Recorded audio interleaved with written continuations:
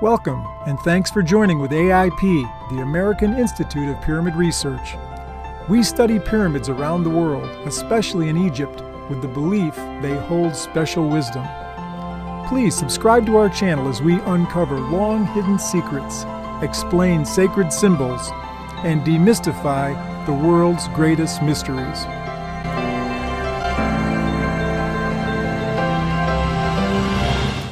Well, thanks for joining. We've got an interesting study for you today, the blueprint of the Great Pyramid, hidden by Hemiunu, the architect, in plain sight. Okay, so Hemiunu's mastaba, the place where he's buried, is in the western field at Giza, and it encodes the Great Pyramid. It's been given the designation by Egyptologists G4000, and the Great Pyramid, of course, is called G1. So G4000 yields G1. Manu Seifzadeh, the great researcher, has this article about how the essential design of the Great Pyramid is encoded by its architect, Hemiunu. Okay, so here's how. This is a diagram by the founder of Egyptology, William Flinders Petrie, and he meticulously diagrammed the basically the width, the height, if you want to say, of all the courses of the Great Pyramid. Okay, so here's the map of that. So you can see that there's a peak there, and then the courses go down for a while. Then there's another peak, and then they go down, and then there's another peak. And so that's the pattern that's followed there. So he encoded these different peaks by preceding these peaks with courses whose square area in cubits was a near even integer ratio of the pyramid's base. Now, it sounds kind of convoluted, but the idea is that you could take the base area of every course, the 203 courses of the Great Pyramid, they all would have an area. Well, some of those areas are almost an exact 25th ratio of the base of the Great Pyramid, okay? So, for instance, there's 10 25ths. The base area of that course right there is 10 25ths of the base of the Great Pyramid.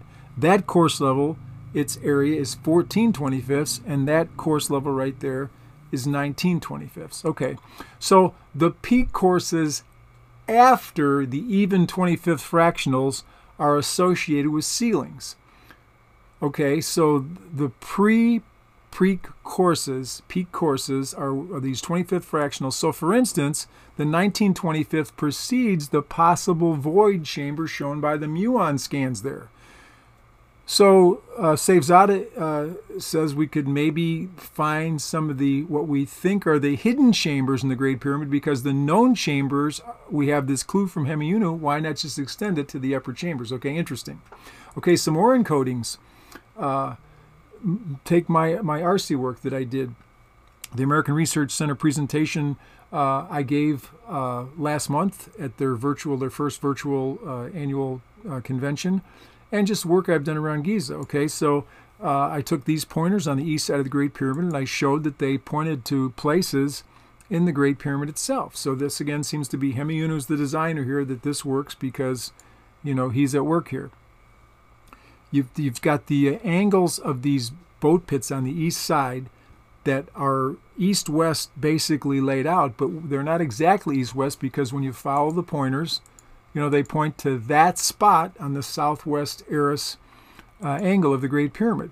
So this forms a square because the notch on the northeast side is a very famous part of what's at Giza.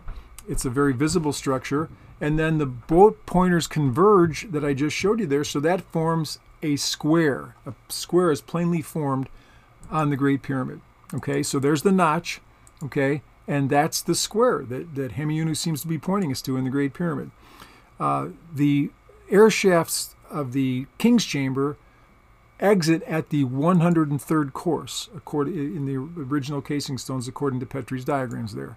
Okay, so the north air shaft exits 3 royal cubits east of the north-south axis, but it exits on our Great Pyramid square, and the south King's Chamber air shaft exits 10 royal cubits east of the north-south axis, but again on this square. Look at all the connections to this Great Pyramid square. But there's more. So there's a line through this is the south side of the Great Pyramid, and that's where the air shaft exits right there. Now think in terms of the architecture of the Great Pyramid. In terms of singular changes from like one chamber to another, one passage to another, one of the largest would have to be this one right here. Okay, you're in the first ascending passage, and then you come into the grand gallery, 28-foot high ceiling, the sense of the expansive sense you get there. And then all these passages come together, the Queen's Chamber passage, the well shaft, the first ascending passage. That would be the singular spot. And guess what? This square, this Great Pyramid Square we're talking about, goes exactly over that spot. So incredible. Now, John Romer writes, the only sign of genuine intention can be the harmonies of angle, form, and size. Okay, so I'd say we're finding that with these boat pits and these inner passages with this Great Pyramid Square. That's intentional. Hemiunu did that. So if Hemiunu could do that with the Pyramid Square, could there be a tomb connection? Since Saif Saada said, he's done that in other ways, could there be a tomb connection? So I don't know why I picked a distorted picture here, because it's plain the Great Pyramid doesn't look square there, but this works in other photographs because I've done this before. So the square is in blue, and so you can see that the boat pointers point to that southwest eris angle there, the black in black. And notice the white line and the green lines, okay? So there's Hemiunu's tomb, G4000. Look at the north, again, the north side of our Great Pyramid Square points directly west to that mastaba, and the center of the Great Pyramid going directly west is the southern part of Hemiunu's tomb. Wow. And then if you take the southernmost of the two eastern north-south boat pits and put it through that southwest corner of the template, it goes again right to the northwest corner of Hemiunu's tomb. This can't be by chance. So Hemiunu, I'm standing here. I got permission a couple months ago to go back to his tomb. Incredible what you've left for us here at Giza. You've put your stamp. You've shown that you are the author, one of the authors of the Great Pyramid, the great designer, the architect. Because again, this speaks to the debate about who built the Great Pyramid. Hemiunu was the nephew of Khufu, the builder of the Great Pyramid. He was the grandson of Sneferu, who was Khufu's father. And his tomb is there. We know about him. We've got his statue. He's the architect of the Great Pyramid. Okay, but there's more. Let's go to another, this boat pit pointer again. These are the two we've shown that point to the southwest, eris angle corner of our Great Pyramid Square. Okay, so if you just follow that through where it hits the southwest corner, look at that. It goes right to the southwest corner of Hemiunu's tomb. Incredible. Another pointer there. This is way beyond chance. It shows intention. Hemiunu, the architect of the Great Pyramid, is speaking. And then when you calculate the size of that course, the Great Pyramid Square, it's 200 cubits. The 103rd course got sides of 200 cubits. So it's interesting that the derived base of that course, the 200 cubits we just talked about, is very nearly the equivalent to the base length of the Menkaure pyramid. So you got 200 cubits on this Great Pyramid Square, and then it seems like, a chip off the old block, Menkaure is 200 cubits. Charles Regano writes in the Pyramids of the Giza Plateau, based on Petrie's measurements, the architects intended a pyramid of base length 200 cubits. And Mark Lehner says that the length of one of the base sides of Menkaure is 200 royal cubits. Now, it's said that the Menkaure's pyramid is not a perfect square. It's a little slightly rectangular, so that's why we're just saying one of the sides is 200 cubits, but it's very close to a 200 cubit square. So I want to rename what I'm calling the Great Pyramid Square. The Great Pyramid Square, I'm calling it the Hemiunu template.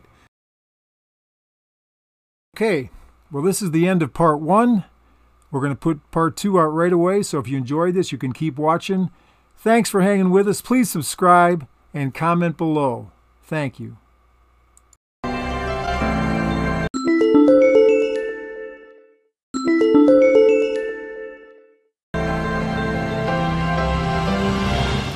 For joining us for part 2 of the Hemiunu template, a horizontal cross-section of the Great Pyramid that's very interesting. Let's pick up where we left off.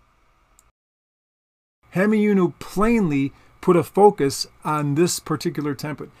It spawns Menkaure, as we showed, and then Jim Allison shows the width of the Giza Plateau from the eastern side of the two temples, the Sphinx Temple and the Khafre Temple, that's the east side of the Giza Plateau. And then if we take Menkaura's west side to be the west side, that's 2,000 cubits.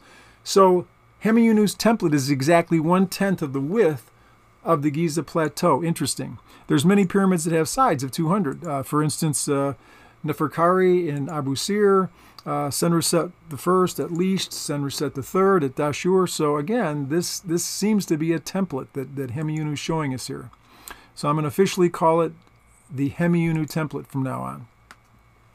Now, the pyramid that was meant for the trial passages, because the trial passages, here's the Hemiunu. So let's first define the Hemiunu template. Okay, so we take the pit pointers, they point to the southwest corner, so we just make a square from that. There's the Hemiunu template. Well, that is the size of the pyramid that was meant for the trial passages. Okay, so the Queen's pyramids run right through the trench called the third trial passage. That would be the exact center of that pyramid. And there's the line of the trial passages, which exactly mimics the line of passages in the Great Pyramid. So there is the pyramid that was meant for the trial passages. Now, it's not Khufu's satellite pyramid. When Dr. Lehner wrote his paper where he talked about it, he called it a satellite, but then Zahi Hawass later found the actual satellite pyramid of Khufu down near the southeast corner. But it's still this is still an incredible pyramid right there that would have been placed over the trial passages. As a matter of fact, Paring, when he first discovered the trial passages, said they were a pyramid cutting. They were a cutting for a pyramid. Okay, so here's the third trial passage, and that would be the center line of this 200-cubit pyramid that would cover the trial passages. So that's where the entrance would be, and if you picture that gold line as if it was going down into the earth, being cut at an angle, and then if you went back up, that's the well shaft there, and then from that well shaft point, start coming back up at a 26-degree angle toward the surface, and then the Grand Gallery would be there. And so there is the bottom of this 200-cubit pyramid. Okay, so Dr. Lehner's following cues to suggest an intended superstructure is correct. I think Dr. Lehner was correct in following that line of reasoning. The designers knew they had left enough clues, in a sense then, so they didn't have to complete the pyramid, because we've seen it. Dr. Lehner envisioned it, and I do think that the builders intended that. So they didn't have to build it, because now it exists in conception. That pyramid over the trial passages is there, sort of representing a special symbolic pyramid of Khufu. So upon going through the trial passages, now out in the open, you're not going into the Great Pyramid. Now, you paid your money, you're going into the Great Pyramid, you're going through courses of masonry, and then once you do exit at the Grand Gallery, you come through the first ascending passage, you go to the Grand Gallery, and then you go in to see the sarcophagus. And then you've got to go back out the same way, showing you're just, but not so with the trial passages. You walk into real life, the idea of consubstantiality. You've entered the next life. In other words, you're coming out of this, there's the claustrophobic point, but you're in the Grand Gallery, and then you don't walk into a closed king's chamber. You walk out on the causeway. It's symbolic of actual resurrection, which is what the king wants for his people, and it's what God wants for all of us. That's what I think the Great Pyramid is saying. So here's the Hemiunu template, and this 200 cubits is exactly the distance between where the king's chamber shafts exit. So we can place this right there. That's where the Hemiunu template would go. It fits right on top of the Great Pyramid. And just the upper passages, basically the Grand Gallery and the King's Chamber would be in that top pyramidion. Okay, so that's an interesting alignment there. Okay, now let's compare it with the Vitruvian Man. Here's Alan Green's drawing of the Vitruvian Man, and we know that Da Vinci spent time in Egypt and seemed to have gained intimate knowledge of the Great Pyramid when he was there. And so in these horizontal lines that he drew, seemingly for no other reason, in the Vitruvian Man, line up with known passages, the subterranean passage and the Queen's Chamber, King's Chamber, and it predicts, therefore, these other chambers up here which will be found because, again, the other horizontals in Da Vinci's Vitruvian Man have passages. So if we put our Hemiunu template over that, there will be the tip of one of this undiscovered chamber, but it's right in the middle line there, would be in there, and then if there's upper, undiscovered chambers up there, they would also be in this Hemiunu template. So the Hemiunu, and here is another amazing thing about the Hemiunu template. Look at this. The head of the Vitruvian Man is there. This is the head cornerstone, the head of the body. So this would, in a sense, symbolize God, the head. This is Osiris. This is Orion. This is where the risen, Pharaoh is, and then he's of course connected to the cause of the body of his people. But interesting connections when you place this Hemiunu template, which is revealed by his tomb and by the Great Pyramid, when you place it in the Great Pyramid, it fits right there. So interesting. Some incredible things happen when we overlay two major pyramids that are 200 cubits high over the Hemiunu template. So right here, I've just basically taken the red pyramid and the bent pyramid because they're both exactly 200 cubits high. We're showing the underground here of the bent pyramid.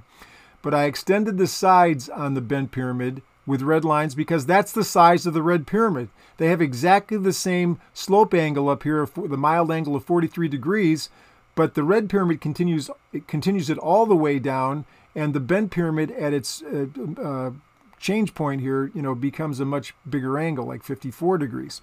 Okay, so two pyramids with 200 cubits. Remember, our Hemiunu template is 200 cubits there. Okay, so let's look at some interesting things about the bent pyramid. Okay, so let's take the opacity off of this. So the top part of the bent pyramid is associated with a pentagon and fiveness, and the bottom part is associated with sixness and a hexagon. Now, we've seen in other programs, if you followed this channel, the incredible nature of the merger of the hexagon and the pentagon. It relates to the entrance of the Great Pyramid, and it really is a symbol of the meaning of life, the connection of heaven and earth, the macrocosm and the microcosm. So some heavy stuff here is encoded in the bent pyramid.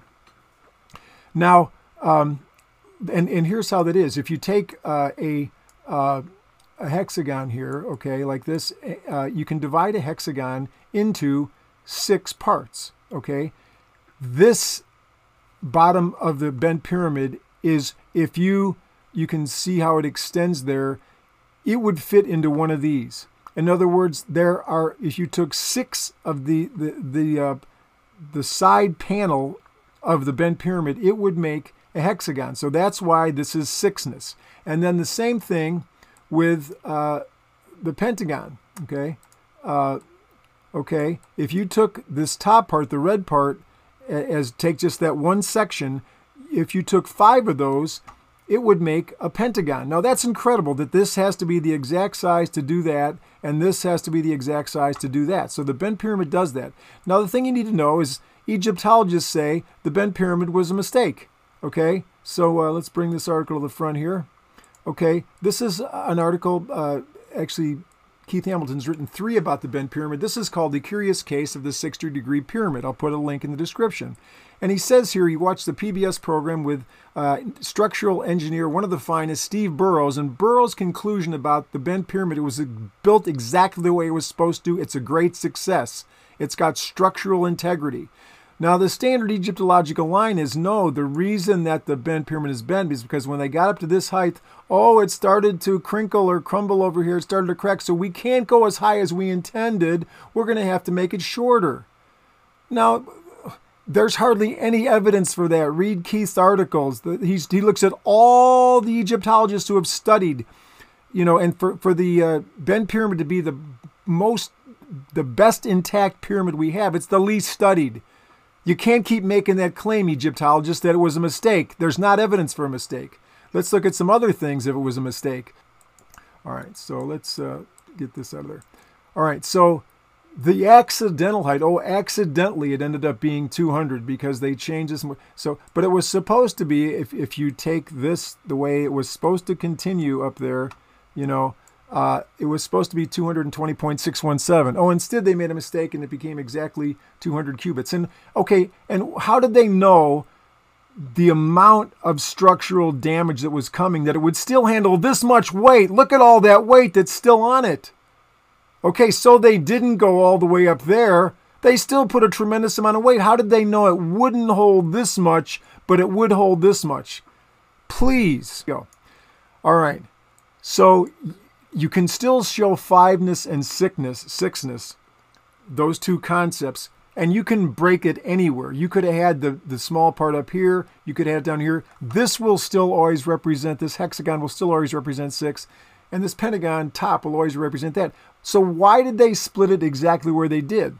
Well, if you look at the best measurements, Petri, and then there's a more recent study that was bent. There was of the 200 qubits, there's 110.1 at the top and 89.9 at the bottom. Now, why didn't they just do 90 and 100 and 10? Why did they do 110.1 and 89.9? Because when you divide these, because in geometry you're always dealing with proportions. This is root 3 over root 2. That's what they're showing in this top. The square root of 3 over the square root of 2, which, as I'll put this in front here. Oh my goodness, the square root of 3 over the square root of 2. This same 200 qubit, this is the same size here now. So let's say this cube is 200 qubits. Okay, the diagonal in that is, and if you put a sphere inside of it, the diagonal of that cube, which is the spheres in there, is root 3, and the two-dimensional of the square is root 2. So what the bent pyramid is doing is taking us from two-dimensional to three-dimensional geometry in this Hemiunu template, because this is that same size. It's just turned into a cube. Oh my goodness, because of the exact split, the exact place that they chose to split. Let's send this to the front here. The exact place they chose to split it tells us they're thinking about this. So I could go on, but I'm simply going to say the Hemiunu template is incredible. The bent pyramid is incredible. And there's more to come. Stay with us. Please stay with us.